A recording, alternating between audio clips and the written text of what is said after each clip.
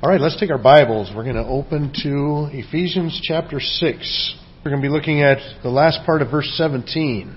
Ephesians chapter 6, beginning in verse 10, says, "Finally be strong in the Lord and in the strength of His might. Put on the whole armor of God, that you may be able to stand against the schemes of the devil. For we do not wrestle against flesh and blood, but against the rulers, against the authorities, against the cosmic powers over this present darkness, against the spiritual forces of evil in the heavenly places. Therefore take up the whole armor of God, that you may be able to withstand in the evil day, and having done all, to stand firm. Stand therefore, having fastened on the belt of truth, having put on the breastplate of righteousness, and as shoes for your feet, having put on the readiness given by the gospel of peace. In all circumstances, take up the shield of faith with which you can extinguish all the flaming darts of the evil one, and take the helmet of salvation and the sword of the Spirit, which is the Word of God." You know, there's one thing about, as we consider it today, and what we're looking at is that last part where we're looking at the sword of the Spirit. As we have looked at all the different pieces of armor, there's one thing that stands out differently about the implement that we're given today. And that is that this is the only offensive weapon that is used in this passage. You know, everything else has been for protection, for the shield, the breastplate, the belt of truth, having the right footing with your feet shod with the preparation of the gospel of peace. Everything else has been for defense or good footing. This is finally he gets to the very last thing, is the weapon. The thing that you use. And it's the only thing that he gives us is this sword. Now, the sword that he refers to here was a sword that was typically usually anywhere from 6 inches long to 18 inches long. It was used in up-close hand-to-hand combat. It's not the big, long, double-handled, two-handed sword that we talked about recently, or last week, but it's that short one for hand-to-hand combat. And as we said, it's the only thing that's given to us, and that makes sense. Because you know what? The Bible makes it very clear throughout it, that, and especially in different places, like I think of 2 Peter chapter 1, where it says, it makes the claim that it really is all that we need. In this life, in the Scriptures, God has given us all that we need to be able to live that life that is honorable to Him, that brings Him glory, that fulfills our responsibilities before Him. In fact, Peter, in that second epistle in chapter 1, talks about God giving us His divine power. And how do we tap into that power? Through our knowledge of Him, our understanding of Him. And where do we find that understanding? In His precious promises. So it says, through the Word of God, His precious promises, we get the knowledge of God, which gives us the power to be able to live out the life that He would have us to live. And so it makes sense that really is our only weapon as we fight in this spiritual battle. Well, we're going to consider that here this morning, and we're going to look at a couple different things. We're going to look at both the nature of the Bible and the use of the Bible in our daily lives, and what exactly is the Bible, and not only what is the Bible, but how do we use it then in a very practical way. Well, as we consider here this morning, let's look first at the nature of the Bible. First of all, the Bible is a very amazing book. You will not find another book like this on the face of the earth. I remember one time talking to an individual, it was a Christian individual, but he had read the Quran. And I remember talking to him about that, and he said, well, the Quran, he says, it's pretty much like the Bible. And I thought, well, no, it really isn't. It might read similar as far as, written an older book and that kind of thing, but it is not really like the Bible. You see, the Quran is the teachings of Muhammad, one person. The Bible is very unique. The Bible is an amazing book. It is, first of all, written over a time period of 1,500 years. It took 1,500 years to put together what we now hold and call our Bible. It was written by 40 different people.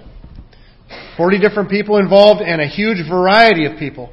It was everything from kings to fishermen, from doctors to tax collectors, shepherds, a huge variety of people that were involved in the writing of what we have as the Bible.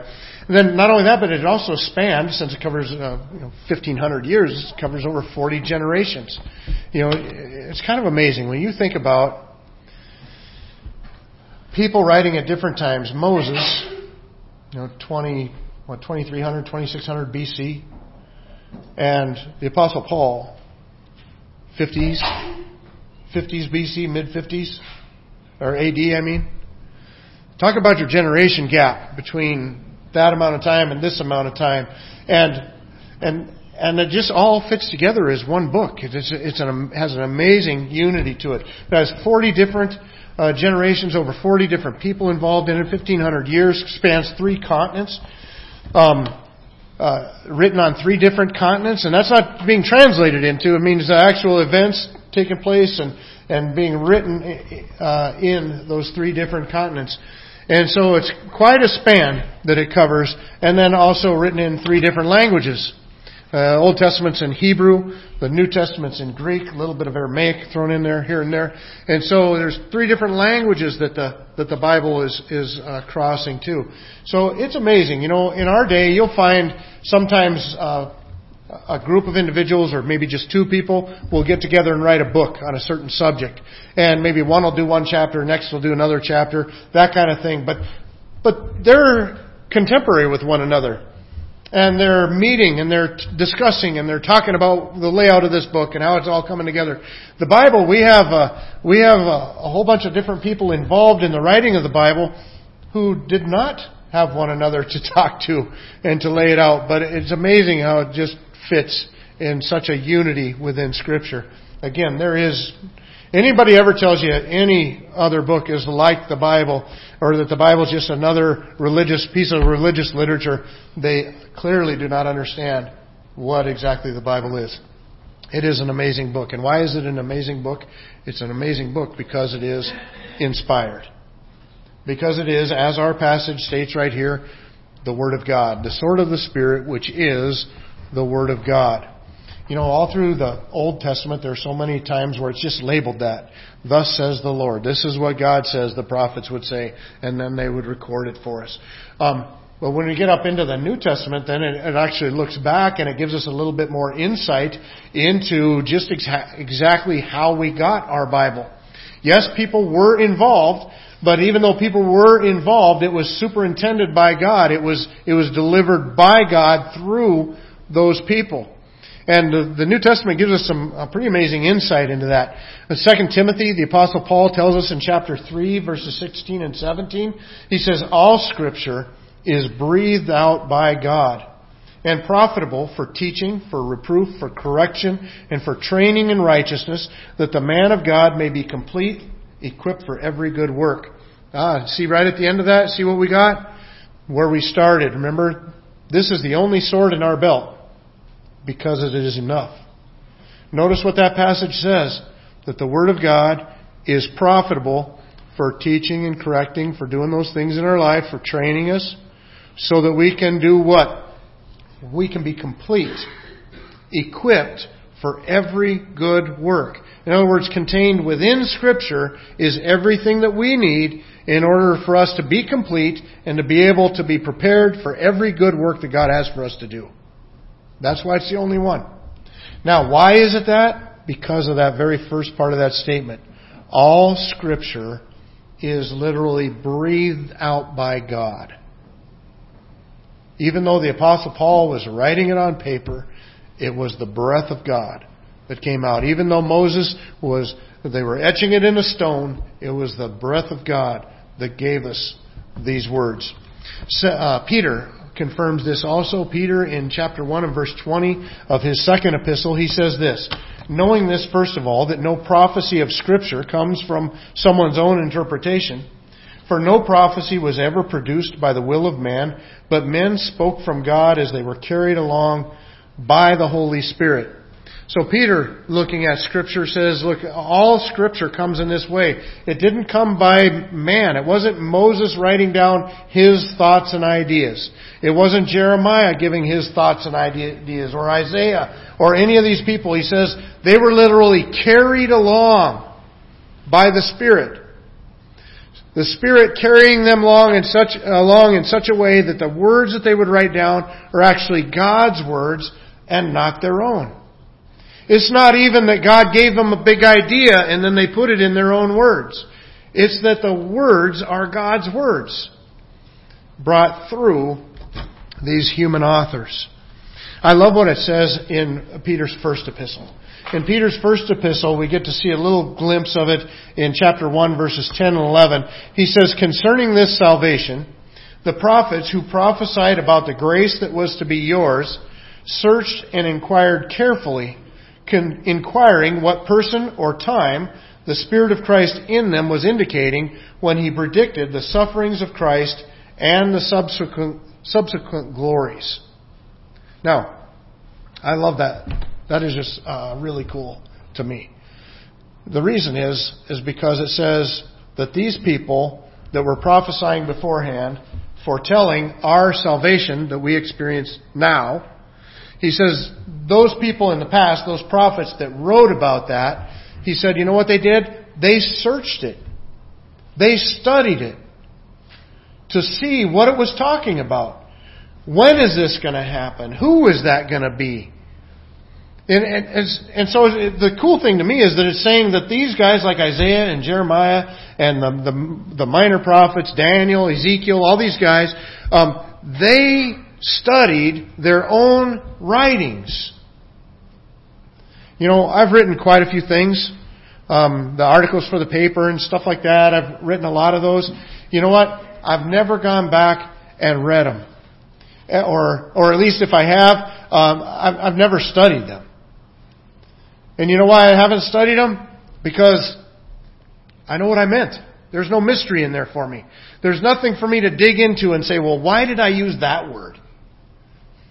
Because I'm the one that wrote it. I know what I wrote. But these guys, it says, these guys actually studied their own writings. Why? It's not their writings. It's not their words. Because this was the Holy Spirit carrying them along. And so when they wrote down what they wrote, it was actually God's word on the page. So now they studied it. In fact, here's a really cool thought. You probably know and understand their writings. I'm not even going to say probably, definitely. You definitely understand their writings better than they did. Isn't that cool? Because they were writing about something that was given to them by God, and it was something off in the future, and they're like, what exactly is He saying here? How is this going to take place? How can this happen? Who is it going to be? We are in the future looking back, and those things have already happened. And so it's kind of like that statement about hindsight being 20/20. We get to see it happen and we see, oh, look at what they said, and then it happened in Christ here. And so now we got a very full understanding of it. Way more information than they had to work with. And so when you read Isaiah, when you study Jeremiah, if you study it, you're going to have a better understanding of it than Jeremiah did. Because, in fact, this passage goes on to discuss that. It says that they found out that they were serving us, not just themselves. And so these things were actually written for our sake, more even than theirs.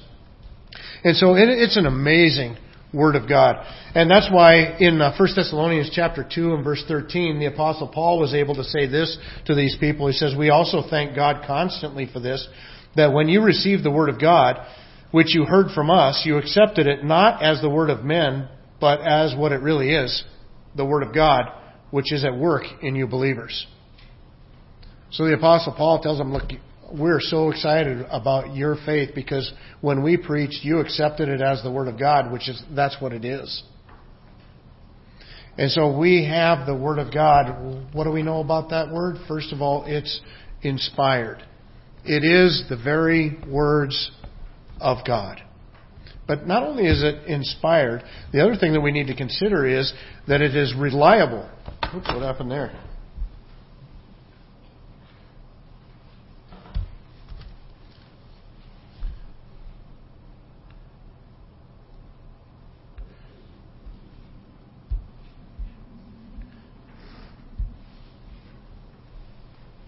Sorry about that. So we're back in business. We would have continued in business anyway, but it'll be clearer to you, I think, with this way. But the Word of God is not only inspired, it is reliable. And what this deals with is, well, yeah, the Word of God was given, but how do we know that we still have it?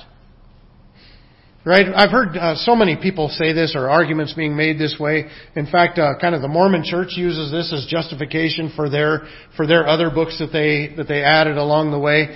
And they say, well, the Bible was reliable so far as it's been preserved, but it hasn't been preserved completely accurate. They're more than willing to tell you which parts are and aren't, but they say, it's been corrupted down through time, so they added these other books. Well, other people have said the same thing.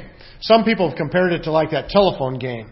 Have you ever played that game where somebody whispers something in somebody's ear and it goes all the way around the circle, and then it's kind of fun at the end to see what the last person says when they say it out loud for the whole group to hear, and it's something goofy. It starts off with something about my mom sent me to the grocery store for a loaf of bread or something like that, and it ends up something about a banana or something completely different than that. And so they say, well, that's kind of what happened with the Bible. The Bible's been around for a long, long time, a couple thousand years for the newest parts of it. And so over time what's happened is that it's just been, errors creeping into it and all that kind of stuff. It's like the telephone game. Nothing could be farther from the truth. Great care was given and in copying and then later translating the Bible. And that's a good distinction to remember. When you take something from one language into the same language, that's copying, it's not translating. In other words, you're not adding your own ideas, you're just writing it down word for word. And for those processes, even before the days of copy machines, they had very careful processes for that. In fact, they took such great care that to write the name of God, they always had a separate pen just for writing the name of God. So these are people that were being very careful. And then not only that, but they would often, from what I understand, go through and then they'd finish like a page of it or whatever. They would go through and count all the characters on the page, frontwards and backwards, and the original and the copy had to have the same amount of characters, the same amount of letters on each page. And so there were some great insurances that they put in place to make sure that they copied it accurately. Now, not only that, but even with that telephone game, it's not all that hard to clean it up some. We did this, I remember, with a youth group many years ago now. We were studying this issue, and we decided to do it. And first thing we did was we played the telephone game a few times, just for fun. And the goofy statements came out at the end, and we laughed, and we had a good time.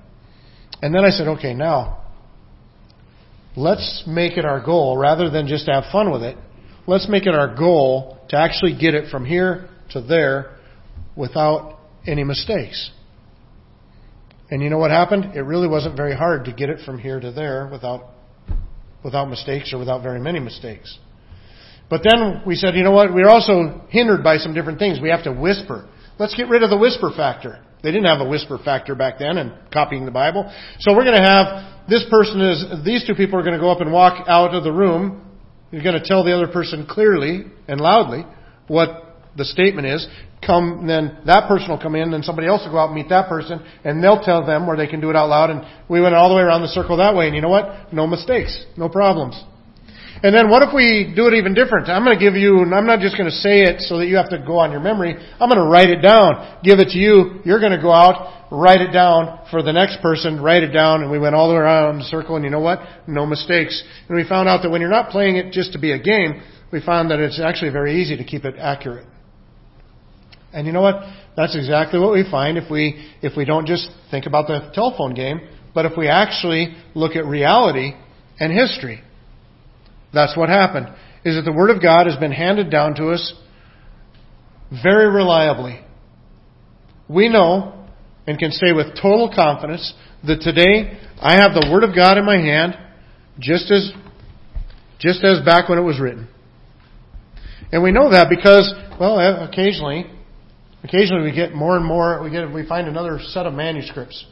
Like, for example, when they found the silver scrolls, they found, let's find out, now we're going to finally find out what is in the Bible.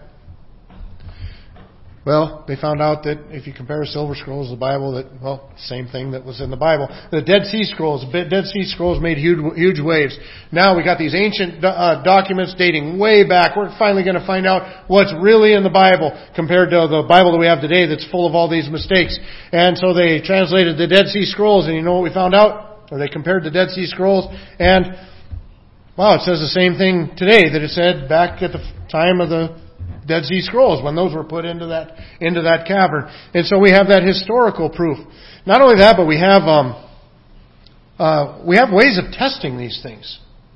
You know, I remember reading More Than a Carpenter by Josh McDowell, and he talked about how he was speaking in a university classroom. I think there was about 400 people present, and he said that he made the statement that the New Testament is more provably reliable than any 10 sources of classical literature. And a literature professor that was in the auditorium laughed at him. And he asked him what he was laughing at, and he says that you would make such an audacious statement that the Bible is more reliable than the pieces of classical literature that we have. And Josh McDowell called him out on it. He said, well, give me a test. What's a test we can run them through? And the guy kind of stumbled around a little bit, and he said, I'll tell you what, let's use the one that our armed forces use. I think it's the Air Force came up with this, if I remember correctly. And they have different ways that they look at the document. And so one of the ways that they look at the document is they say, how many copies of the document do we have that we can compare one with another to see if they all say the same thing? And then the other aspect is, how old of a copy do we have?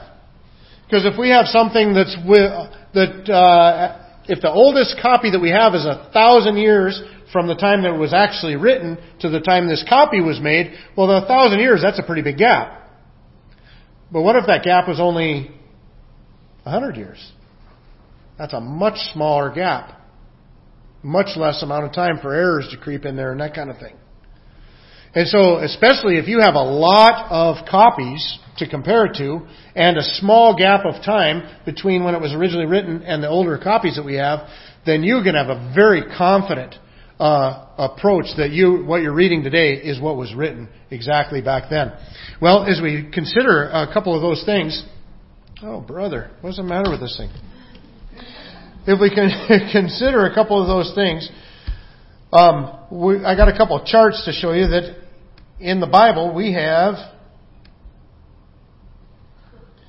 You guys don't need to keep seeing Lisa's fish that she caught.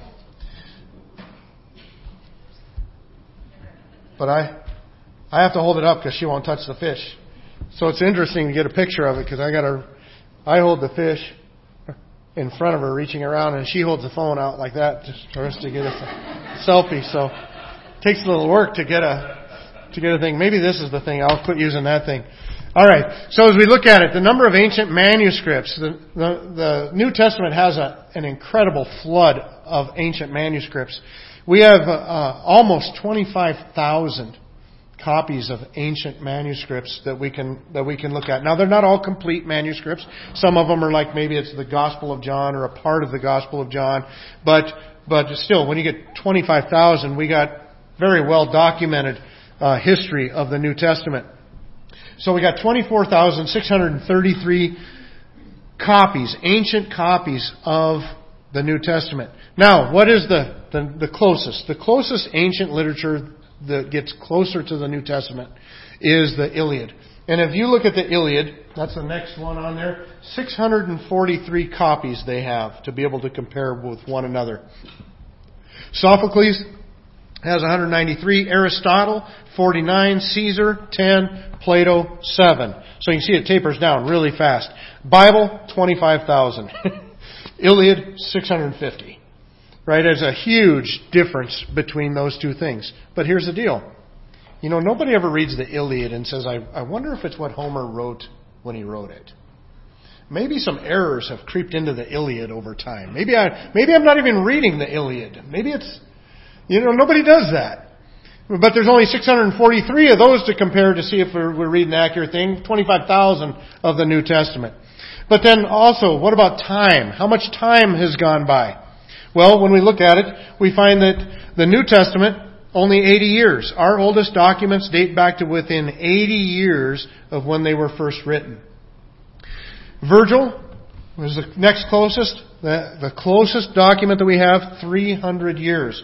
Homer, 500. Caesar, 950. Plato, 1250 years. Aristotle, I'm miswriting the number on there or something.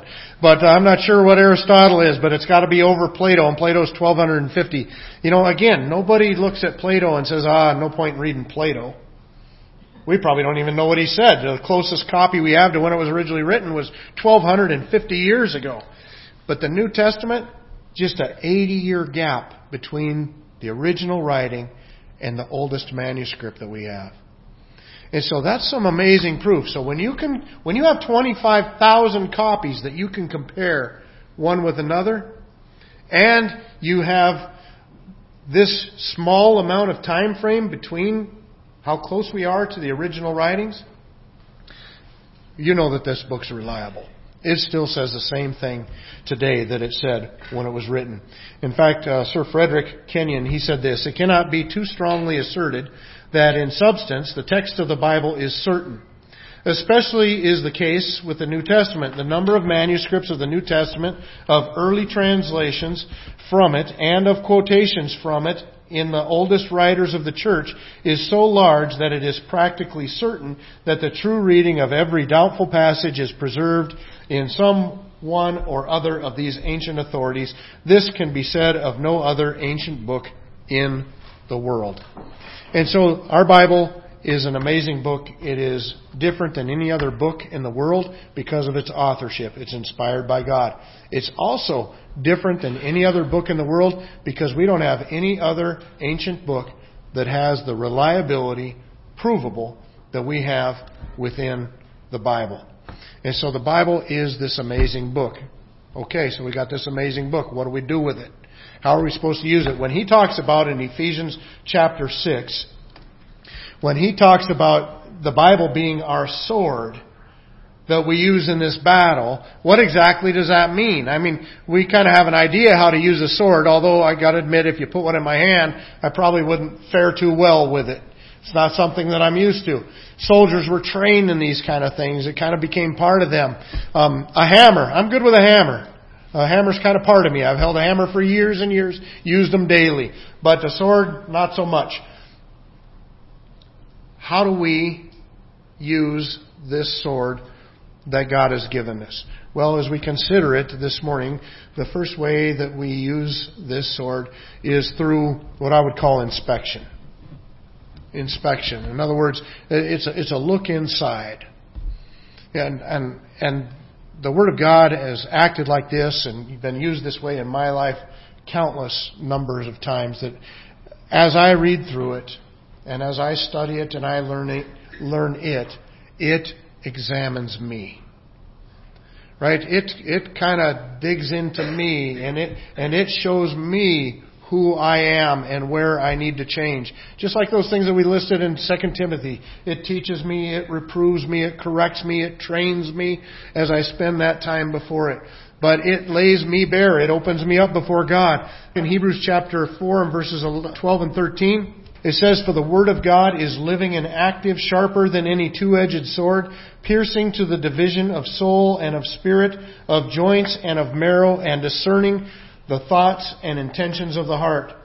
And no creature is hidden from His sight, but all are naked and exposed to the eyes of Him to whom we must give an account." The sword of the Spirit, this Word of God, it says it pierces down into our very innermost being. It gets to the core of who we are. And it opens that up before God, and it does it before us as well. Because it's in reading Scripture that we see the places where we're growing and can use some encouragement. And it digs into those places where we're maybe veering off track and need to come back. It just highlights those things for us. It points those things out. And so the Word of God is used in a way where it kind of inspects what's going on inside of you. And it molds you. It changes you. And so we need to use the Word of God in that way. If we're not allowing the Word of God to pierce into our innermost being and spending that time being corrected and changed and encouraged, then we're not using the sword in the battle the way that God intended us to be using it. Well, not only do we need to use it in a way that isn't through inspection, we also need to use it in a way that deals with temptation. In Ephesians chapter 4, in verse 27, he had warned us, he says, give no opportunity to the devil. When we consider it here this morning, we look back at our best example of giving no opportunity to the devil, and the best example of that would have to be Jesus Christ. But Jesus Christ went out into the wilderness. It says that he was driven by the Spirit out into the wilderness for this purpose of being tempted by Satan. So he was going out there to be tempted, to be tested. Why? To show us that he would not fall. To show us that he was holy. Now, as he goes out into that wilderness to be tempted by Satan, he's tempted for 40 days and 40 nights. 3 of them are recorded for us. 3 of the temptations. And with each temptation that Satan brings to Christ, Christ does the same thing.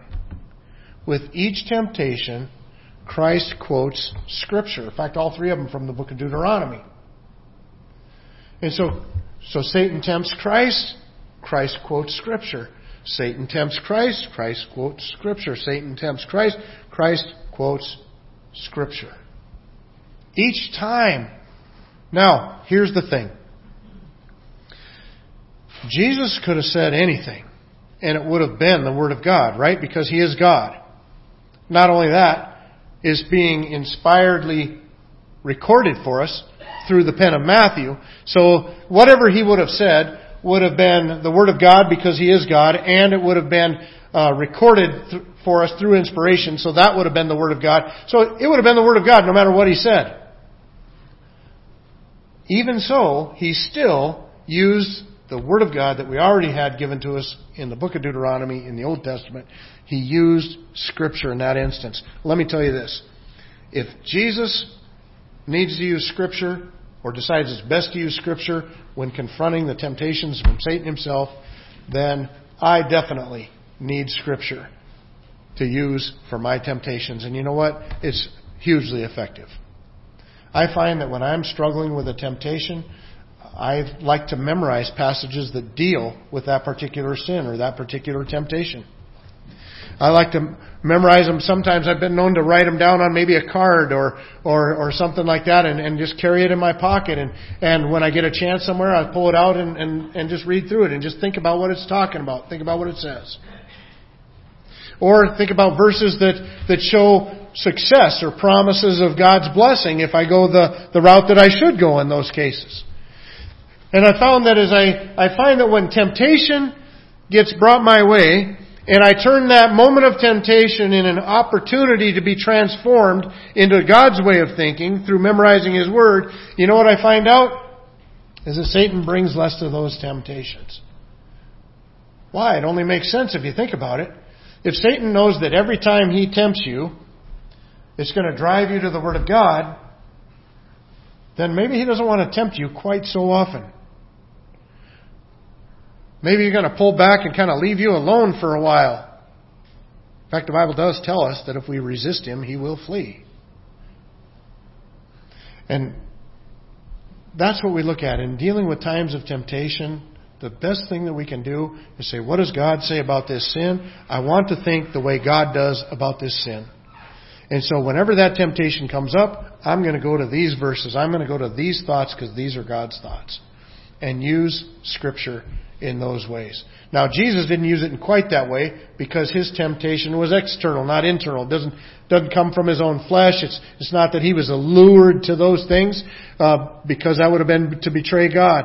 But He is able to defeat Satan in those moments of temptation by using the Word of God. Well, not only do we need to use it as a matter of temptation, but we also need to use it to gain the proper perspective. We need to use the Bible for perspective. And this is the kind of thing that where consistency really pays off. What are we doing when we have the Bible when we're using it, we take it out and read it every day, that kind of a thing. When we dig in and study it, what are we looking to do? What are we gaining from that? What we're gaining from that is perspective. Right? What we're trying to do is not just stumble on the right passage at just the right time. It's not that. What we're trying to do is gain, in our perspective, God's perspective.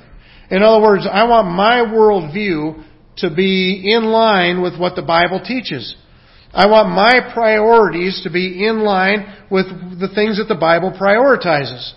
And so the more I can spend in Scripture and reading it and studying it and learning from it, the more my perspective can match God's perspective. And I just see things the right way.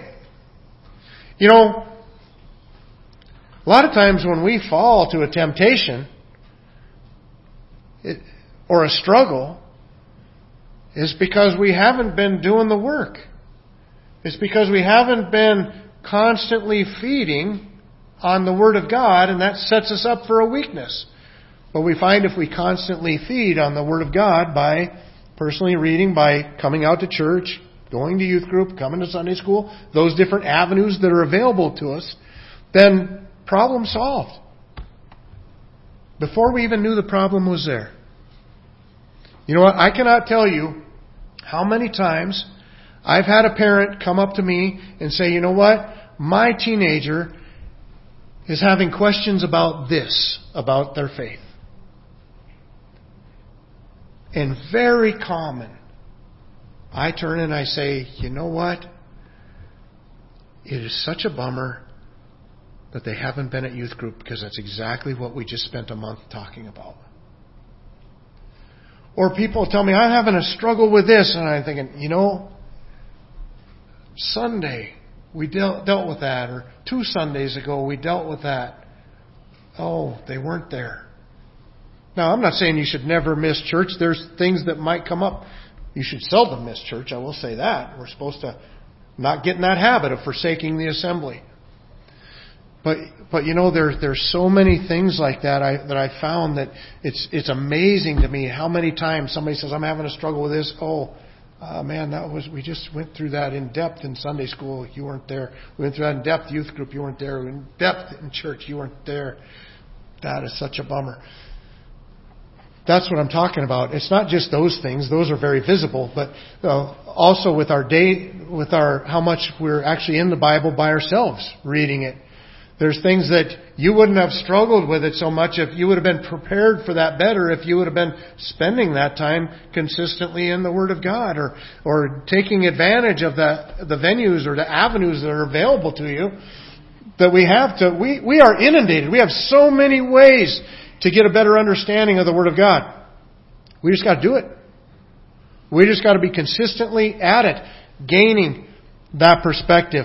You know, in Colossians chapter 3 and verse 16, it says this, let the word of Christ dwell in you richly, teaching and admonishing one another in all wisdom, singing psalms and hymns and spiritual songs with thankfulness in your heart to God. Let the word of Christ dwell in you richly. That's what we're trying to do. Not just find the answer at a moment, though that's important. We want to do that. But allowing the Word of God to soak into us on a regular basis so that when we face those questions, we face those obstacles, those temptations, we are ready. Because we already have ingrained within us the Word of Christ, that heavenly perspective, that spiritual perspective, and this is how we use that sword in our life. By dwelling in it, or having it dwell within us. You know, in 2 Timothy chapter 2 and verse 15, the Apostle Paul would tell young Timothy, do your best to present yourself to God as one approved, a worker who has no need to be ashamed, rightly handling the word of truth. We need to be in the Word of God, learning how to apply it. There's so many bad ideas out there that give a scriptural reference. We've got to make sure that the scriptural references in their context actually support those things. And he says that's what we need to do. We need to be learning how to rightly handle the word of truth. If we do that, then the Word of God is everything that we need to live that life that's approved before God. You know, one of the things that I did as I got thinking about this was I went through and I looked back through Scripture at where do we see Satan attacking? And where do we see Scripture giving us practical ways that if we have God's perspective on these issues, it'll protect us from the actual attacks of Satan. Because that's what this passage is about, right? We wrestle not against flesh and blood, but against principalities, powers, rulers. Where do we see him attacking? What's God's perspective on those things? The first one that I came across was Peter. Right, Peter at this point, and in the book of Matthew, chapter 16, Jesus calls his disciples together, and the disciples are recognizing that the religious leaders of the day and Jesus, they're not going the same way. These guys are here, Jesus is going here. Jesus is bringing them to this point. There's a decision to make. Who are you going to follow? And Jesus said, who do people say that I am? And they said, well, some people think you're John the Baptist risen from the dead. Some people think you're Elijah, one of the other prophets risen from the dead. All good guys, but not the Messiah. Jesus says, who do you say that I am? Peter says, you're the Christ, the Son of the living God. Peter led the apostles, the other apostles, in that decision. He was the first one to step up and say, you're it. You're the Christ. Right after that, you know what happens? Jesus begins to tell them something. But before this, he had not shared this with them. Now that they've come to this point where they're rock solid, you're the Christ, he says, you know what's going to happen? I'm going to go and I'm going to be put to death. And now the third day I'm going to rise again. And Peter says, no way. No way. He stands up and opposes Christ. Look what it says in Matthew chapter 16, beginning verse 21. It says, from that time Jesus began to show his disciples that he must go to Jerusalem and suffer many things from the elders and chief priests and scribes and be killed, and on the third day be raised. And Peter took him aside and began to rebuke him, saying, far be it from you, Lord, this will never happen to you. I get a kick out of Peter sometimes. He actually takes Jesus aside. Can you imagine that? I can see him grabbing him by the elbow. Come over here. This is not happening. This is not how it's going. This is the guy that just led the apostles into this big moment. You're the Christ, the Son of the living God. Now he's dragging Jesus by the elbow. No, this isn't how it's going. But Jesus turned to Peter and said, get behind me, Satan. You are a hindrance to me, for you are not setting your mind on the things of God, but on the things of man. Peter, at this mountaintop experience, instantly is attacked by Satan and being overcome. Jesus says, you know what the problem is? It's your perspective. God's perspective is this cross is going to happen. This cross has to happen. Your perspective is you're going to grab me by the arm and tell me, no, it's not. He says, Satan doesn't want it to happen. You're working more in league with him. You're being overcome.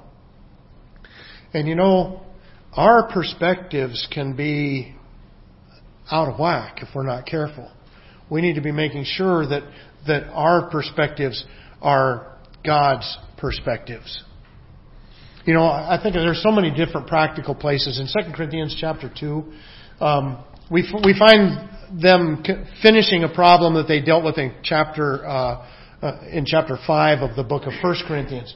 In chapter 5 in 1 Corinthians, the church had an individual in their church that was living in adultery and sexual immorality with another individual. And the Apostle Paul writes to them and he says, you got to kick that guy out of church so that he learns. His soul's at stake here. You guys got to kick him out of church. This cannot happen. You cannot tolerate this. And so they do. They call him up before the church, rebuke him for what he's done, vote him out of the church. We know that because in 2 Corinthians chapter 2, the Apostle Paul says, now, it was sufficient. The punishment that you guys, and he mentions that it was by a vote, by a raising of their hands. He says by the majority is the way he put it. This vote by the majority, when you kick that guy out of church, it worked. So what happened was, they kicked him out of church, he repented of his sin, and he came back to church. And now they're like, well, now what do we do? He still did this horrible thing. Now the Apostle Paul says, look, now you need to embrace him. Embrace him. He's repented. Welcome him back. Encourage him. Help him grow. Why? Notice what it says in verse 11 of chapter 2. So that we would not be outwitted by Satan. For we are not ignorant of his designs. He says, look, Satan is just itching for the chance.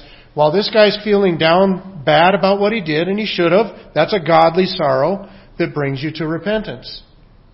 He says, if we don't take now and encourage that person and uplift that person, you know what's going to happen? He's going to feel consumed by that sorrow, and Satan will use that to destroy him.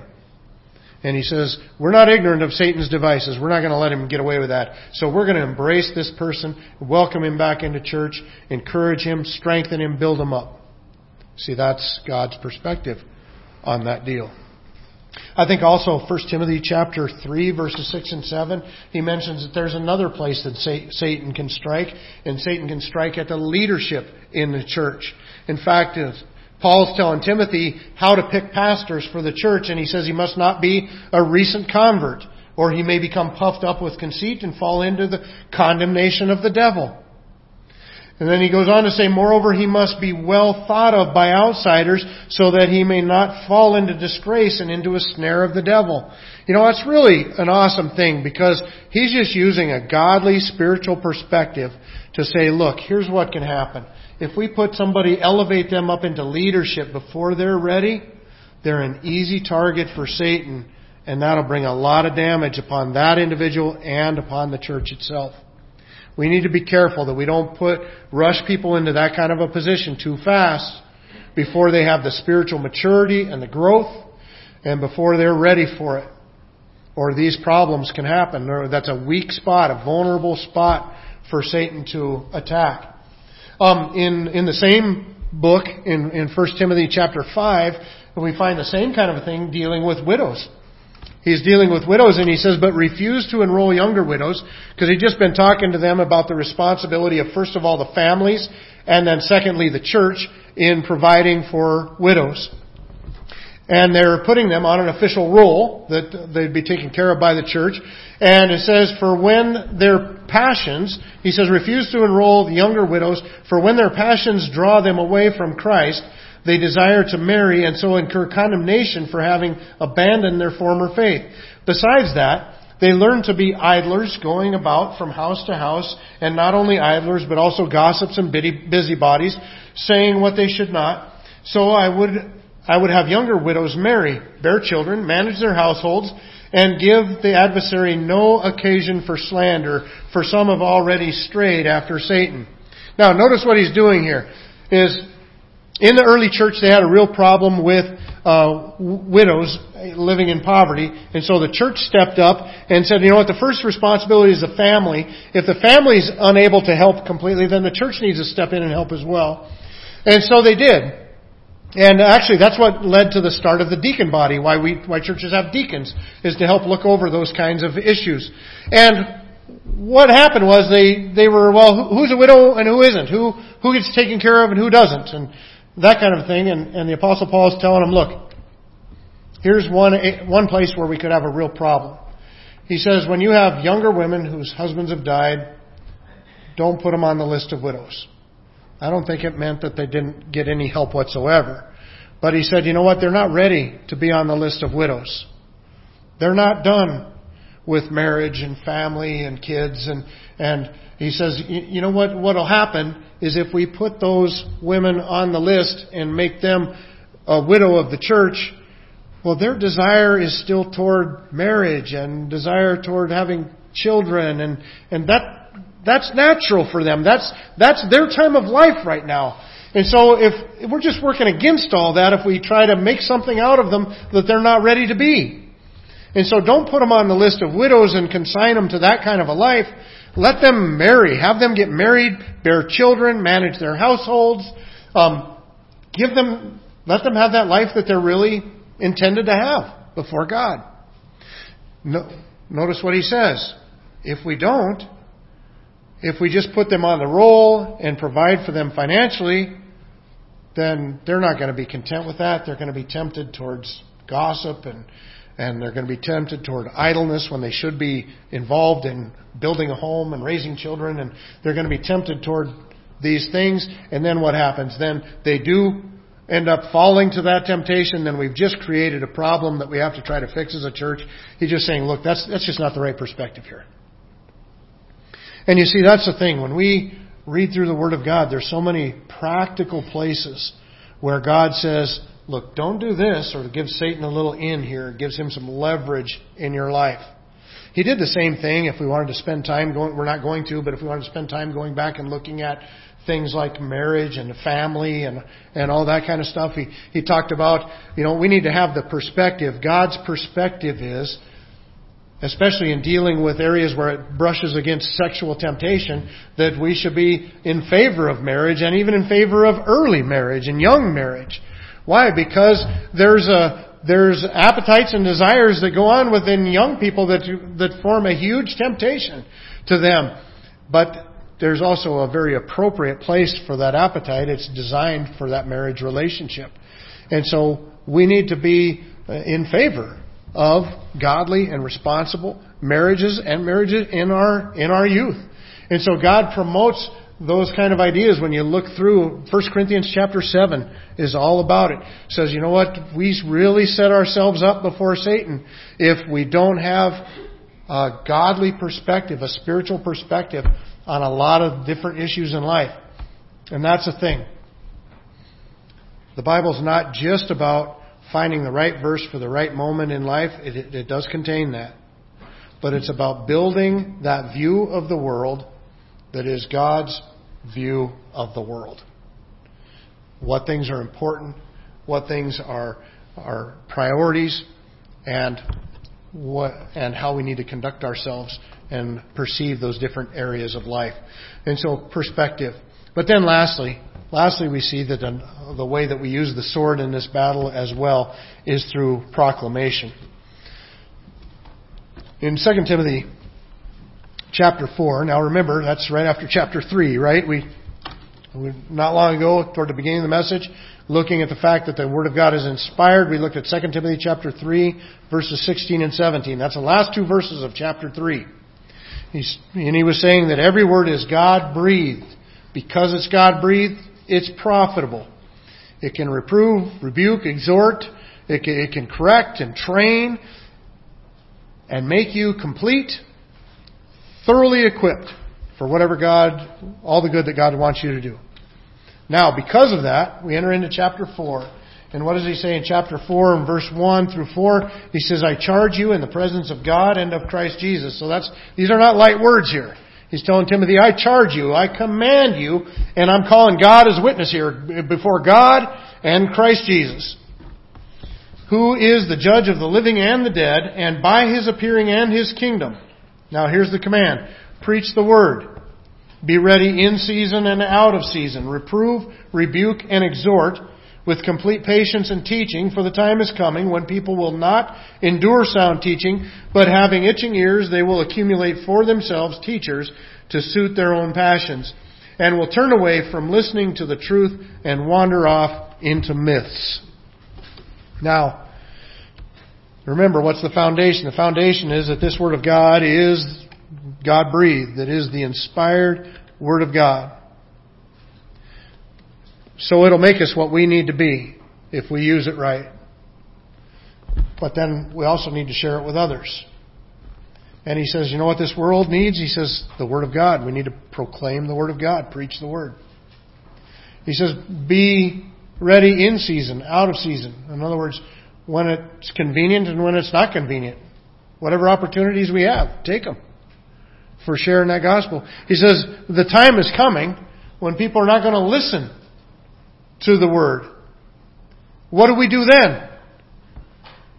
Proclaim it. But what if they don't listen to it? Proclaim it. Well, what if they find somebody else to teach them something else? Proclaim it. There isn't a second option. This is the sword. It's the only sword in the sheath. This is the weapon that we have to use. And so we got to proclaim it. You know, it's just like Jeremiah. Both Isaiah and Jeremiah as prophets, to Israel got sent in, and God told them both ahead of time, you're going to go and you're going to preach, and this is what you're going to preach, and here's the deal, you're not going to have one convert. Nobody's going to listen to you. I'm sure glad God didn't tell me that. That would be very discouraging. But that's the task that God gave them, so that's the task they have to do. Both of them were faithful to the task. You know what? God was right. Nobody listened to those guys. And in the end, when Israel's about to get carried off into captivity, you know what? God didn't say, okay, Isaiah, go, and if they don't listen to you, then I'm going to send Jeremiah. They'll listen to him. Or, okay, you didn't want to listen to Jeremiah. Well, okay, how about we give you a different message? In fact, Jeremiah, they were kind of given that option. Tell us something else. Speak something better to us. And they said, no, this is the message from God. God didn't give them another one. You know what? The fact of the matter is our nation was built on the foundation of Christianity. But if our nation gets to the point where it doesn't listen to the Word of God, do you know what the answer is?